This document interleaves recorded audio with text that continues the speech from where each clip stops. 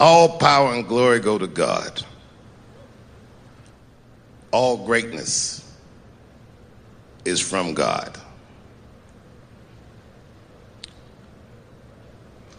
When a hero stumbles, well, the cowards rejoice. Nothing feels better to a coward than to watch a brave guy fall.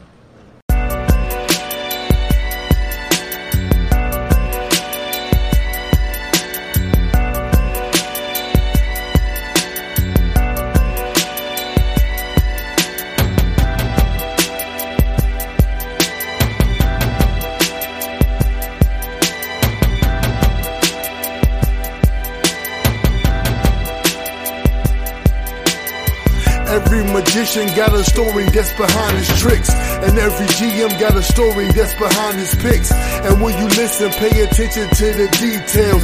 You can hear the ocean when you listen to the seashells.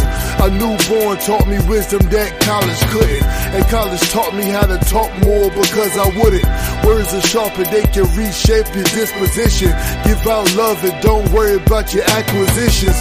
Too worried about the conference that you clinching, but your team is too much for you to carry in your own division. Palms is itching, about to run into some money next. Lord made me slow it down, cause I was surely missing steps. You don't step into my goals. Man, New Ginobili, can't nobody hold me. I need change like a gentrified neighborhood, but money ain't the only thing that can keep me straight for good. Bread alone is only good for the physical.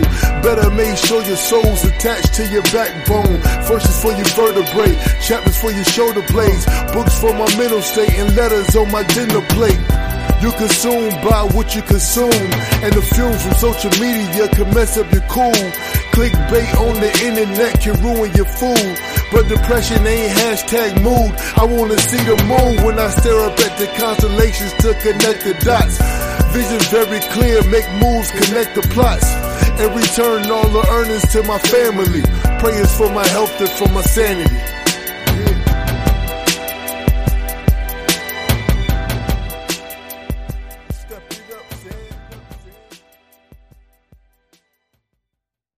Yo, we back again. KRSM 98.9 every Monday morning from 6 a.m. to 8 a.m.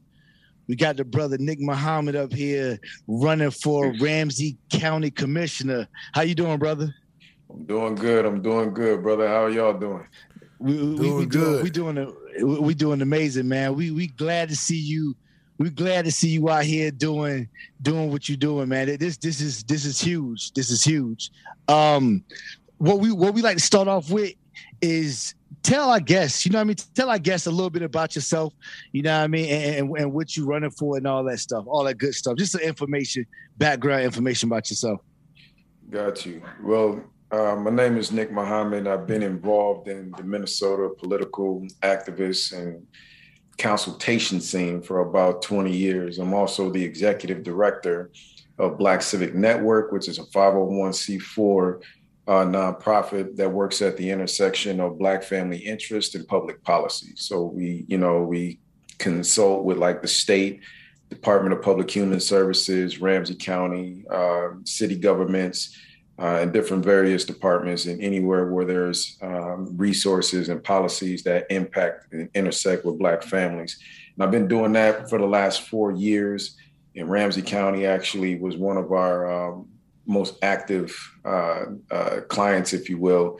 And we've been, kind of trying to bang them into shape around, policies that get straight to the point and actually, create more infrastructure inside of the Black community. They've done a lot of data diving on, how different communities are going per ethnic group. And what they found was, obviously there was a lot of disparities in the Black community, but when it's time to build solutions, it's a lot tougher to mechanize policies and protocols based on what they found. And one of the things that I'm noticing is that, if they don't want anything to happen, people who've been there for, 30, 40 years, they'll hide behind things like federal guidelines, right? Right. Things that they know are not working, but they're going to hide behind it, even though it's producing an undesirable outcome for the county and for the residents, and most importantly for our community. So, Right. you know, we've been working with them to kind of get ahead of that and be more proactive. And, you know, some of the things that we found were very interesting. You know, they gave me an award for pushing them forward. I guess that's their way of trying to see if I'm gonna calm down, but that ain't gonna happen. Right. That's what's up, man. So, you know, last year I live in District 6, and Representative Commissioner McDonough decided to step down, and I wasn't tripping too much because, you know, one of the biggest champions that kind of made sure that the conversation we were striving to have in the county was moving forward was Commissioner Carter. And, you know, selfishly, I was kind of hoping she'd stick around for one more term. But, you know, when I look at it, she's more than done her term and earned the right to tell, you know, everybody that this is her last term. And I understand she's been a warrior since she's been in there. And so, you know, when she decided to step down, I got to, you know, beside myself, like, hey, look, either I'm going to sit here and wait for somebody to step in that I got to school on all this stuff we've been fighting for the last 2.5 years, or I could just jump in and do it myself. You know, that was the impetus for me throwing my hat in the ring to run for county commissioner. So that's that is crazy. Yeah. So okay, number one, we gonna have to talk to you about that. So do you got is yours not a political PAC? Yours not a PAC. Do you run a PAC? The Black. No. Black Civic Network is just a 501c4. We kind of operate like a PAC, but we're not necessarily going after any one particular candidate or party. We do have the flexibility to, but a PAC would concentrate exclusively on that. We want to impact policy. And, you know, once we get to a certain level, we want to be able to endorse. We want to be able to actually weigh in on things that affect our community. But in the meantime, we're going to carve our teeth in the policy space. I think that's exactly what we was talking about. We're gonna talk to you. We're gonna talk to you for sure about that. It's so crazy. All right, so I'm gonna just give you a little background story. Okay, so me and Said, we was starting off. We wanted to start, you know, like our own PAC. You know what I mean? Just like get behind people that kind of, you know, that we mess with on the same wavelength, right? You know what I mean? So we was thinking, and we've been plotting for probably about how long we've been talking about this, Ed? Man, it's been some months, man. It's been some months. Yeah. Probably about like 8 months, 9 months, something like that. You know what I mean? We've been planning this stuff, and we've been even talking to lawyers about all this stuff. And I'm sitting here thinking, we and him would even talk to each other. We said, yo, like, who would be dope to run? Like who share like some of the same, you know what I mean? Some of the same thinking we do. We like, man, like, I don't know, man. We was like, Nick Muhammad, bro. We was like, yo, hey, it's so crazy. It's so crazy, man. It's so crazy. We was like, yo, Nick Muhammad. Then we was like, oh yeah, Aaron Price too. We was like, because we had that conversation with y'all, you know what I mean? And that's why it was so crazy when we saw like your name come through, you know what I mean, that you was running for county commissioner, man. And it was like, yo, we was like, man, we was excited about that. So we definitely going to help out the best way we can. Yeah, man, much appreciated. Yeah, so what is actually like the responsibility of a commissioner for a county? What's the responsibility of them? So technically, the commissioners are responsible for administering county agency services and programs to the entire region, right? So, you know, when you think about things like public housing, all of the welfare programs, Department of Public Safety, things involving transportation, parks, you know, it's a whole plethora of things that have to do with the quality of life, but particularly they're supposed to be creating programs that improve the individual so the individual can show up better for their families. And then the idea is that it'll build long-lasting, strong, stable communities. And that's their role. And, you know, they obviously have a nice little budget that they have to wrestle with every year. I think the Ramsey County deals with around between $1.5 and $2 billion every year in rolling out these programs. And a lot of people don't understand, you know, how much power that is because it's not a talked about seat. right? But each district, they're responsible for making sure that the quality of life in those programs are actually producing the outcomes that, you know, make the region desirable to live. Wow. Oh, okay. So you already told us this, but again, so what was your motivation behind running for the Ramsey County Commissioner? Like, what was your, like, did you ever see yourself being a politician at any point in your life? No. Anybody who knows me. Right. I'm behind the scene, right? I'm not the biggest that likes to, you know, I don't like cameras. I don't like dealing with the press. No doubt. At the end of the day, unless it's our press, because I can vet people. Exactly. There's a lot of people that want to look for that little sound bite, you know, after I you already know. In Minneapolis, I was like, see, that just reinforced what I you know, my bias. But you know, the short answer is no, I didn't think about myself doing it. Like I said, it wasn't until Commissioner Carter stepped down that I got worried about all the work that we have been doing thus far, and watching that unravel, and the notion of having somebody, you know, when I looked at who was running for the seats, you know, we do have somebody that has a lot of weight that's running for Commissioner Carter's seat, and Representative Moran. And I think that's great. But we're going to need, and one of the things that I noticed is that there hasn't been any Black male representation at the county level in leadership.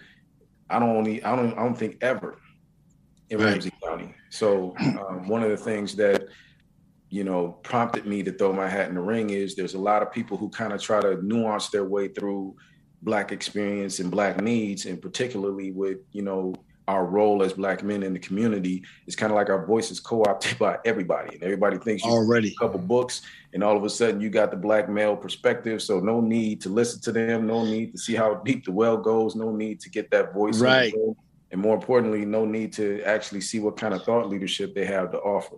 So instead of me, you know, waiting to see if, you know, anybody's read any books, like I said, I want to step up to the plate. And, you know, I'm a data guy. When I looked at the statistics in some of the departments, it's abysmal right now. We all know that a lot of things that are going on are not sustainable. We all know that some of the fundamental breakdowns of, you know, family units, particularly in the Black community, is not sustainable. We all see the correlation between, you know, the breakdown in family, poverty leading to crime and criminal activity. And one of the things that, you know, I really want to jump in and kind of draw the line in the sand on is everybody loves to talk about things like public safety. And I challenge them. I say, look, how serious are you about public safety? Because the people we read about today that make the headlines, you know, carjacking, you know, if they're out here shooting, gang banging, selling drugs, those were the kids on the playground 10, 15 years ago. Absolutely. With subpar resources, no guidance, and we didn't actually do their family any justice in the way that they were serviced by these county agencies and these county programs. In fact, we probably created more dysfunction than we solved. And so here we are 10, 15 years later, and you want to point the finger and say, look at how bad this person is. Well, you all wasted almost a few $1 billion in the last 10 years on a failed outcome. Right. Today, I'm not going to walk in there thinking that we've got the job done. I'm walking in there looking at what the actual outcomes are, and that it's an abysmal challenge and a failure. You know, relying on policies that were developed. A lot of them were developed at a time where you could use the N-word on the open congressional floor. Times have changed. Time for those policies to change. Right. It's not the same, you know, environment. So, you know, we got to come in and act on what we know. So what do you think? Okay, so as a how important do you think it is for just the younger generation to see a Black man running for what you're running for? Because you said it ain't no like Black men in this position, right? Yeah, and I'm gonna walk back just one piece of that, not just a Black male face, right? Somebody who actually understands the role, somebody who understands the needs of the community, somebody who's accessible, and somebody who's not gonna cower and walk in with they hat in their hand, bargaining from a position of weakness. No, we need to be able to express the brilliance that's trapped inside of our community by Black men and women that oftentimes doesn't actually get adopted by some of these power structures. And that's what I want to demonstrate. You don't have to divorce who you were, come in and tailor yourself and act like, you're trying to assimilate. And at the same time, we're nobody's open enemy, right? Like we're the people that can sit back and say, hey, I know we're all from the same generation. Y'all remember them blocks of government cheese and powder milk and all that mess we had to eat through when we were younger. And at the end of the day, we if your parents was like my parents, my mom was a single mother up here from Mississippi. And I never forget the day she walked into the welfare office and the way the lady just talked to her. My mom literally left out of that office and went and enrolled in nursing school. Exactly. That's what's up. Facts, bro. Right. And I never forgot that lesson. And she didn't feed into the trap. She, went off and found herself a husband. Me and my stepfather, my late stepfather, bumped heads at first, but after a while, I really appreciated him. And more importantly, I appreciated the fact that my mom demonstrated that played a role in life. That was something that you're supposed to do, go out here, have relationships and get married and raise families. And they stuck absolutely thugged it out for 28 years before he passed, Wow. That's what's up.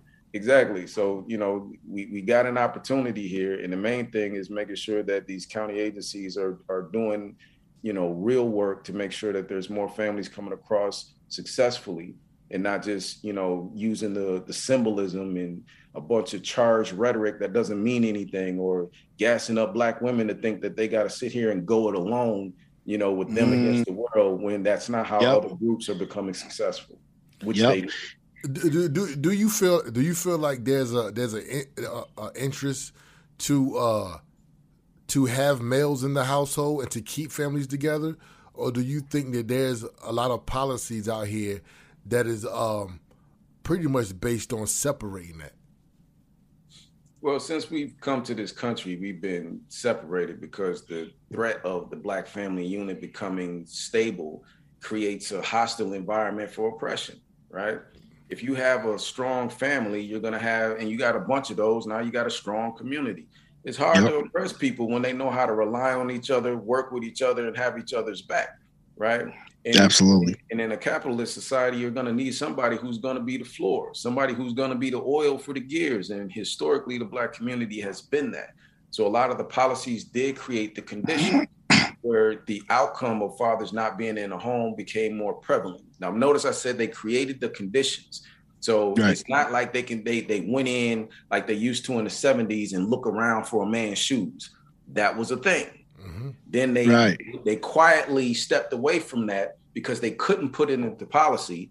And it became the customary practice that everybody passed on, that became a social worker, and it was pathologized and spread within our community and within these government agencies as something that was an unspoken rule, right? Same outcome. You can't prove it, but that's what was going on. So the short answer is yes, there absolutely is, but it's twofold, right? In order for oppression to work, you have to have an oppressor, and then you have to have somebody who's cooperative to be oppressed. If you're not willing to be oppressed, the oppressor has work to do, right? Absolutely. If you accept the oppression, right?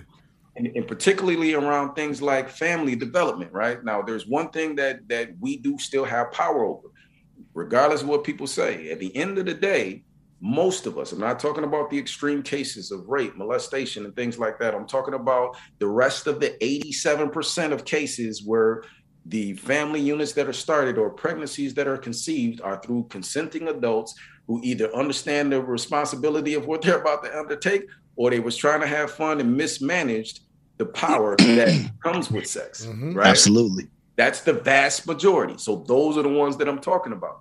We have to reorientate ourselves to the responsibility around that and not demonize it, right? Because the other thing is we sit back and act like, we need all these qualifications before you can start a family. Man. But I'm sitting here watch, no disrespect to any other, culture. And it's not even disrespect, and I'm not trying to generalize, but I kind of like the fact that I could look at a Hmong community and their youngsters are getting married at, 20 and 21, finishing college.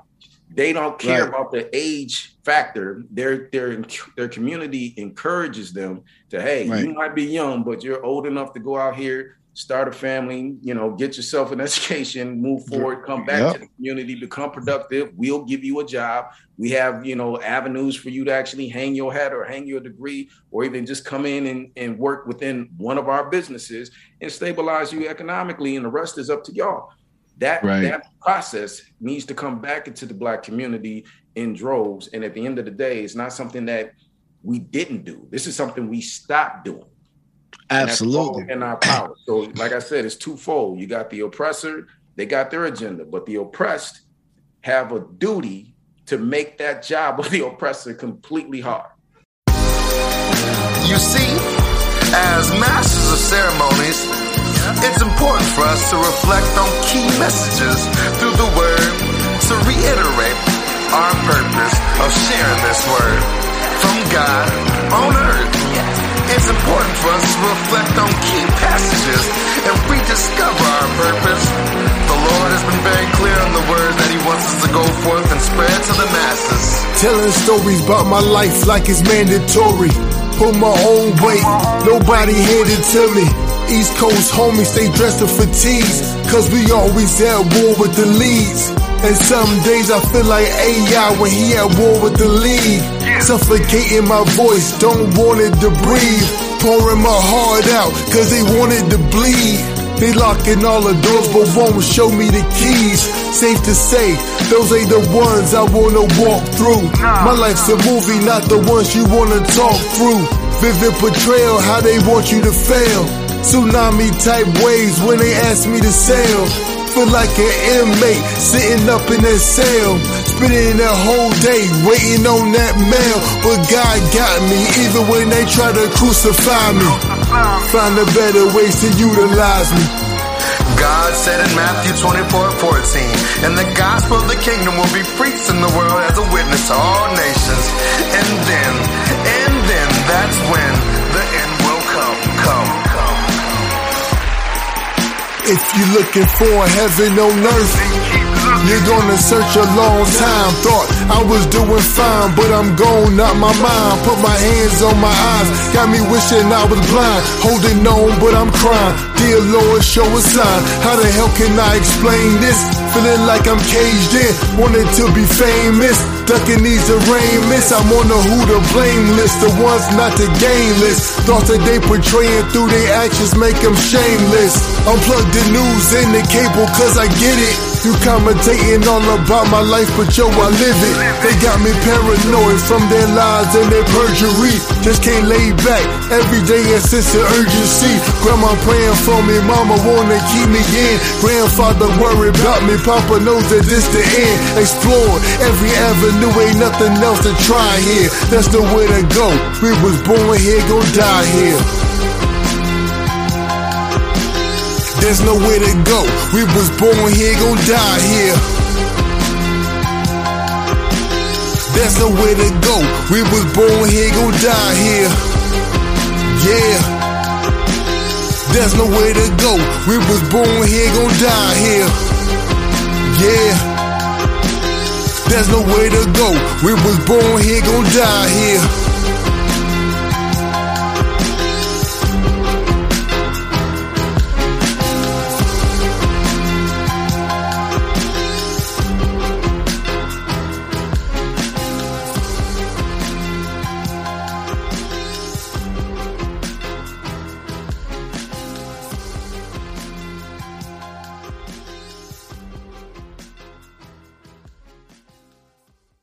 Yo, it's so crazy because if you look at and I think what influenced us is when you look at the rap, some of the rappers out today, some of the look. So there you go. Yeah. Here we go. You know? So it seemed like a lot of like I'll say male and female rappers today are that's targeting our community. It seemed like they're more individualized. You know what I mean? They're not talking about starting a family. They're not talking about settling down. They're talking about, yo, I'm getting my money. I ain't got no kids. You know what I mean? And that's the message that's being pushed. You know what I mean? To to our community. You feel what I'm saying? And I think we've been getting killed with that for the past, I don't know how many years. What am I gonna say? I agree. But I'll tell you this much. Again, they're signed to record labels, right? Right.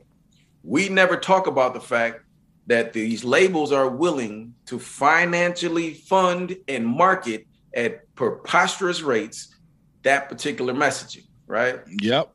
We never see a blow up album of people who say, hey, I'm MC Smother Kits and Puppies, right?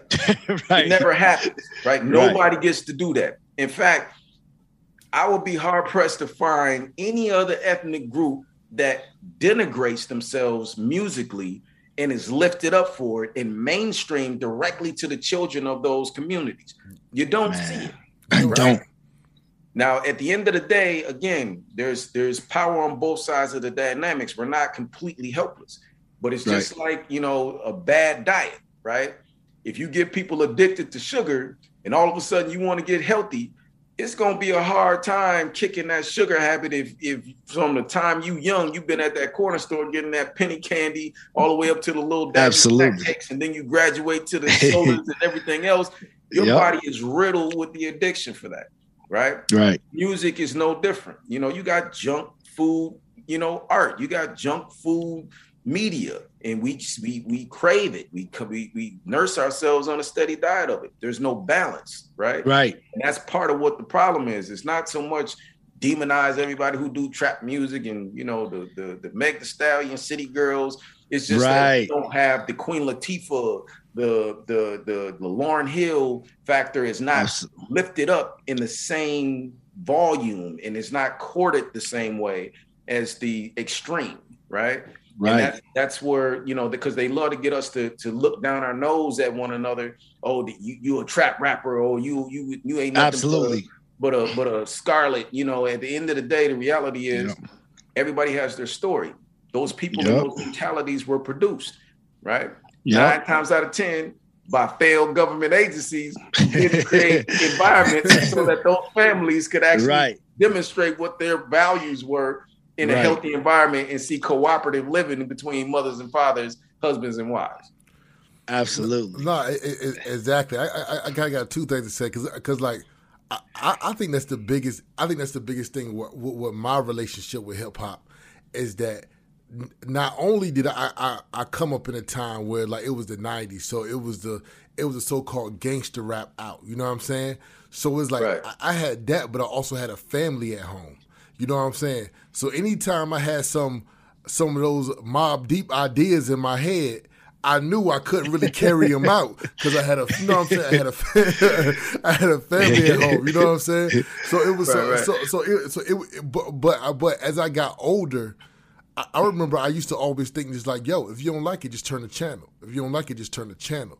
But then as I got older, I started to realize, yo, everybody don't have that, oh, just turn the channel. Everybody don't have nobody at home telling them to turn the channel. You know what I'm saying? So then I was like, okay, the responsibility gotta lie with us too. You know what I'm saying? It can't just lie with I just make whatever I want to make and the public deal with it however they want to deal with it. Nah, sometimes as the maker of the art, we gotta say, hey, this is irresponsible. You know what I'm saying? You know what I'm saying, to put out there. But I got another thing to say. Okay, so as we talk about family, this is something else that happened in actually in Ramsey County. I think I'm not from here, so I'm just going off of just knowledge I picked up. So the Rondo neighborhood was very family oriented. It had, you know what I'm saying, and it had, black homes, black homeowners, black businesses. You know what I'm saying. And then they ran an interstate through it. You know what I'm saying? How can we? Is the job of someone like you is to make sure things like that never happen again, for a black community? So the county commissioners do play a role in transportations and plans and working with the Department of Transportation and making sure that we capture the interests of the community. But that's a collaboration between the county, the city governments, and the state, right? Right. And at the end of the day, we do play a role. But there's also, in my organization, in Black Civic Network, that's one of the bedrock principles that we ride or die on is the concept of reparations. And we use that phrase specifically because of its legal context. And people don't realize when they get Black folks to stop using the term reparations or become ashamed of it, they lose the power that the actual experiences that we've had in this country have placed us in with regards to justice, right? So the concept of reparations, we adopted the UN principles. So there's 5 essential principles, acknowledgement, compensation, I'm having a brain freeze right now. Reconciliation, satisfaction, and guarantee of non-reoffense. Now, the reason I prefer that principle is because it's a legal context, but it gives us dynamic avenues to explore how to apply a principle of reparation to any government agency. Why is this important? It's important because when you bring up something like Rondo, neighborhood, the reality is what that cost the Black community, you can actually begin to measure. If we look at any other community that was not interrupted during that time and were allowed to keep their houses, and the 600 plus businesses that we had, we don't know. That could have been, any one of those businesses could have been the next Walgreens, Walmart. We don't know. They snuffed it out before it had a chance to actually continue to grow into maturity. Though that would have been avenues for the youth to be able to go get jobs. Who knows what that could have grown into? That's what reparations is for. It's not just a check, right? It's a correction of an injustice. So we have metrics around what was lost in Rondo.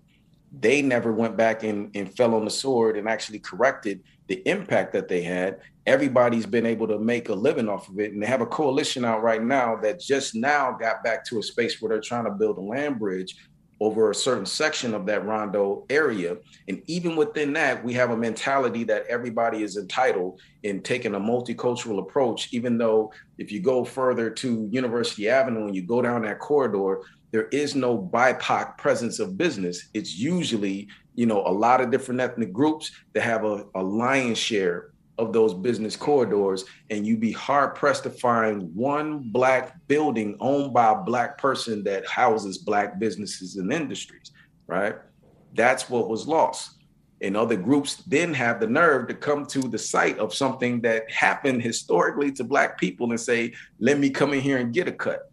That's as ignorant as if, if I was sitting at a meeting dealing with the Jewish Holocaust, and, I had nothing to do with it. My community wasn't affected. And I just come in like, hey, let me get a slice of what y'all got coming from. Right.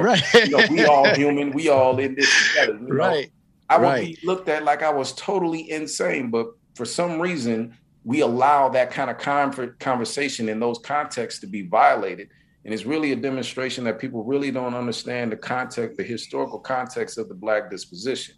And so as an organization, we make it a point to not only educate them, but we've actually authored a ADOS reparative justice bill under Senator Champion that's actually looking to establish a Department of Reparative Justice and a reparative justice fund that's actually going to be a ongoing fund that generates a certain amount of revenue every year that goes into about 7 different areas of infrastructure directly into the Black community.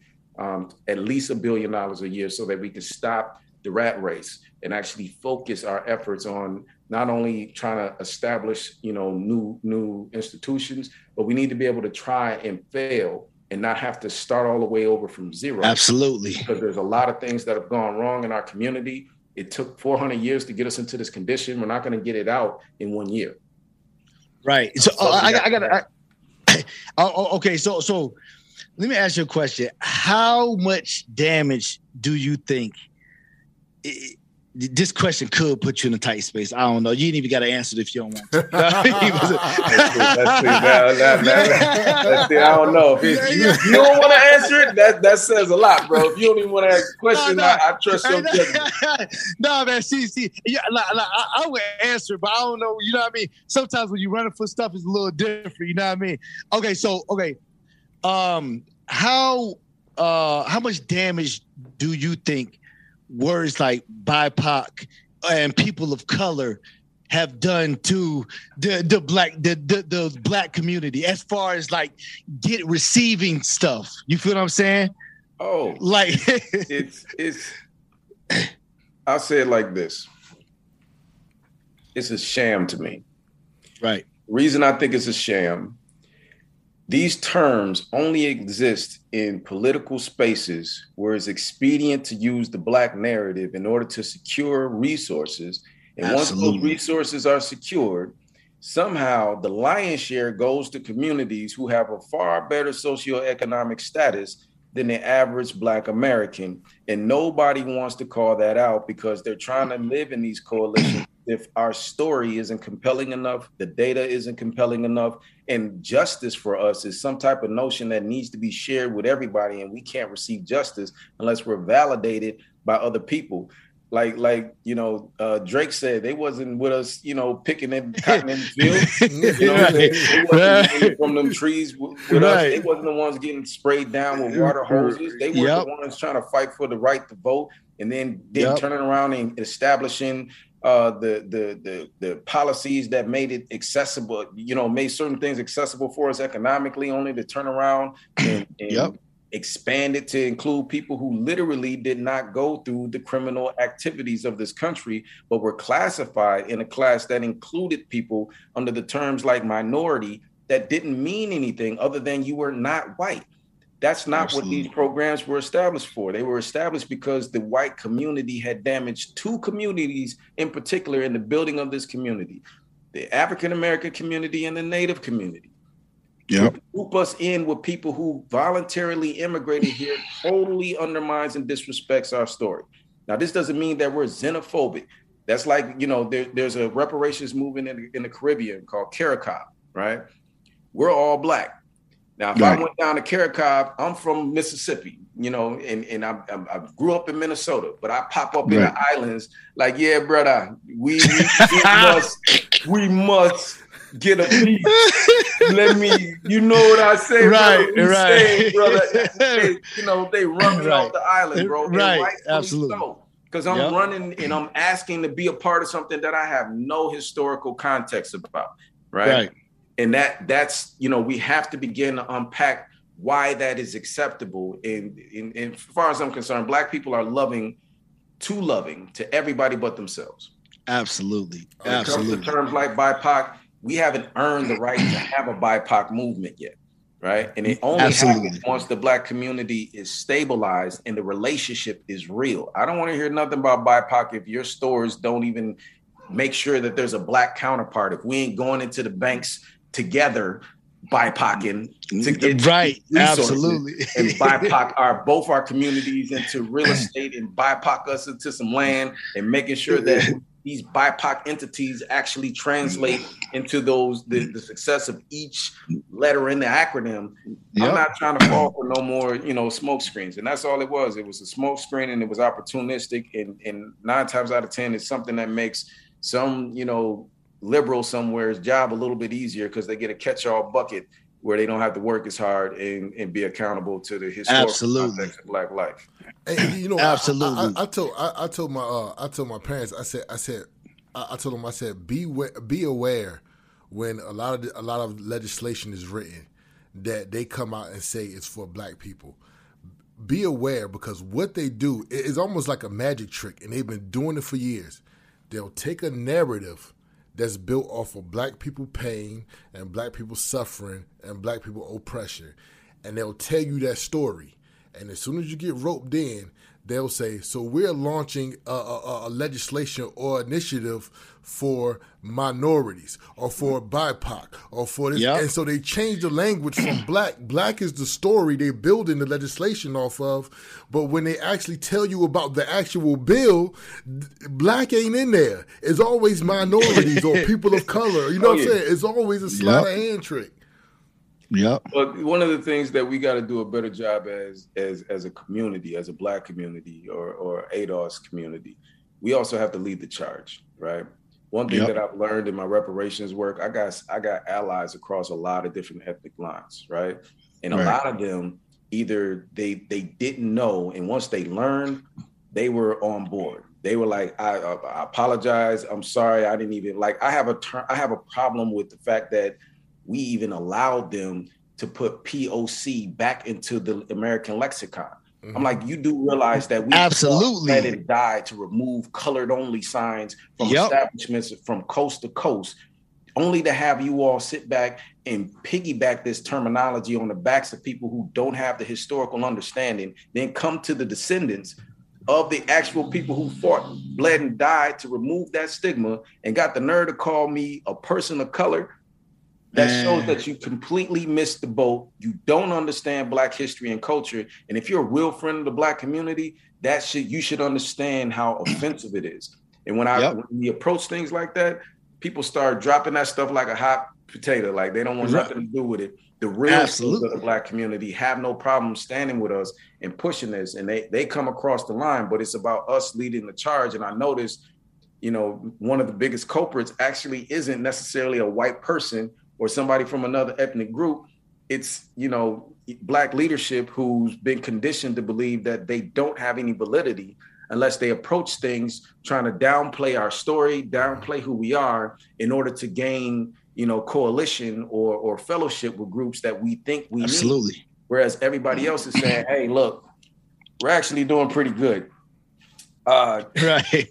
We want you all to get your stuff together because, our kids are imitating your kids, and, we'd like to make sure that we have a prosperous future. What can we do to make sure that we're actually good? And those are the kind of people that I rock with, and they come from, a variety of different backgrounds, but we have to lead the charge on the narrative and not let people romanticize our struggle and what we're doing.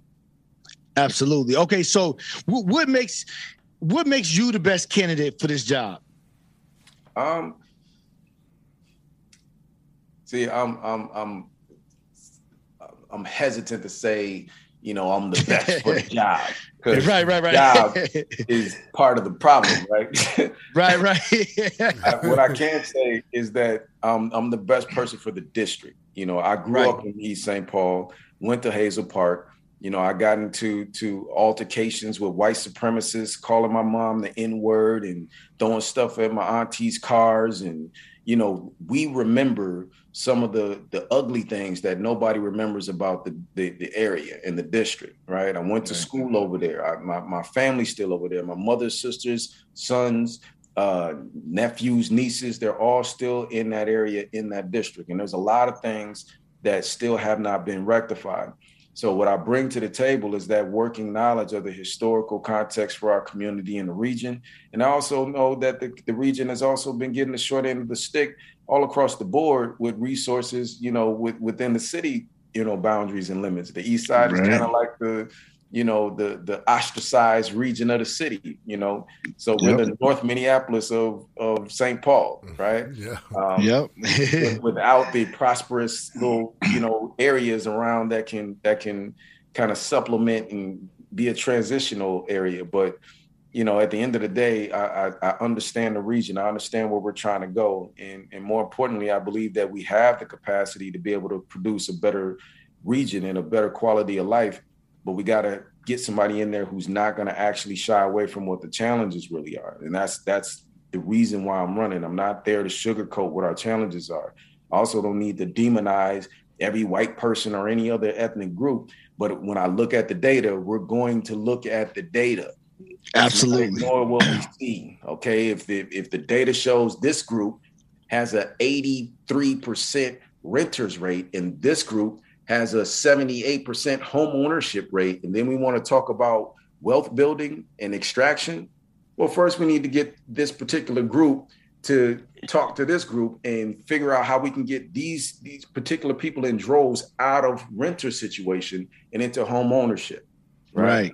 Because that's the cornerstone of wealth building for most families, right? We're not going to be honest about that. You can talk about fighting for me all you want. You're not fighting for me. You're fighting my narrative. You're trying to silence. Absolutely. Me, right? I don't need a representative. I need somebody who's going to get things done.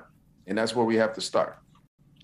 Absolutely. We got one more, well, two more questions to go. Okay. So what are some main things that you want to change if you get nominated? you win? If I win, I want to approach and bring the conversation around public safety back to family stability, first and foremost. Because at the end of the day, what's going to stabilize the county and provide the best quality of life is stable families. I'm tired of people thinking that they can look at, communities, particularly the Black community, and give us a bunch of programs that are supposed to supplement the love of a family. Absolutely. It's not maintained. It's not sustainable. And when we talk about public safety, I want to go further upstream, and begin to turn off the faucet so we can slow down the amount of, young people that end up inside of that narrative, and then deal with the outcomes that we have today. But we got to get a little bit more sophisticated in how we're evaluating people that perpetrate different crimes, because you'll have people who think that you just need to create reopen something like Boys Totem Town and put it in the hands of racist law enforcement, and they're going to come in there and get on some scared straight stuff, screaming at these kids all day and scare them into being upright. And that's just not going to work. We know that doesn't work. It failed, and there's a reason it failed. We need to get a little bit more dynamic. If somebody got caught stealing, right, I need to know what the motivation was about the desperation, because that's what I hear when I see somebody stealing in the store. I see desperation, right? What's going on? What's the backstory? In that exploration, we'll find what's really going on with that particular young person versus, I'm not saying somebody who's sitting up, just let off a clip on a bus stop and people that they should be coddled. No, you're going to have to take accountability for your actions. And that is deserving of, you being locked up, prosecuted to the full extent of the law. But that's not the cut and dry, right? There's a progression. And as usual, in the early stages, people tend to drop the ball, put people in punitive situations where they're in fellowship with people who are far more extreme than them. So it produces something like Gladiator School, where they're just sitting around, everybody's talking about nothing but negativity. And those are the people they fellowship with. And then you trap them there for a year to 2 years. Get out, and the whole time they've been talking about how they could have got away or did whatever erroneous crime they did better. And so they go out there and try to practice and see if they got a good associate's degree in criminology or criminal behavior. Right. That does not work. We talk about, that outcome. We see that is pathologized and romanticized in culture, music, and a whole bunch of other things. We don't want to feed that. We want to do a better and a more thorough investigation and study on what we're looking at with each behavior, and then recognize what stage of development this person might be in and what's the impetus. Then figure out how we want to deal with them. Everybody ain't shooting up bus stops, but if we catch a kid stealing some bubble gum, we might be able to do a lot more with that kid if we do a deeper dive as to why they feel they need to steal something as opposed to going in and earning it and working for it. Absolutely. And brother, I just want to let you know, we definitely behind you. We definitely behind you 100%, man. 100%. I know you're the right person for the job. I already know that. You know what I mean? Not even the job, the right person for the mission or whatever we need to say. You know what I mean? And we want to leave you with, is there anything you want to say to our audience before you go? Any websites or anything you want to plug? So yeah, what I'll do is I'll give you the volunteer sign-up link and my donation link. We're going to need a lot of people to help us cover the region, right? So there's people that vote, and then there's people that historically don't vote as much because they don't know what's going on and nobody wants to engage them and they get written off. I'd like to be able to build a small army to comb through District 6, to go into some of these areas, and I'll be there with y'all leading the charge. There's a lot of great leadership that's running through the space right now. And if you want to volunteer and actually help affect change, join the campaign. That doesn't mean money. If you got time, if you can make some phone calls, if you can do some door knocking, if you can, help me drop some lit, if you want to help me with a fundraiser, just hit me up. The more we come together and the more resources we can actually pull together, the better, the outcome could be in the chances of me actually being able to walk in with a victory and get to work for the people. Absolutely, man. Absolutely. We appreciate you again, brother, and thanks for coming on, man. We definitely want to have you back closer to November, man. Yes, sir. I appreciate you, brothers, and keep it up, man. I'm a fan. Thank you, brother. Yeah, take it easy. Yes, sir. Y'all take care. All right. All right.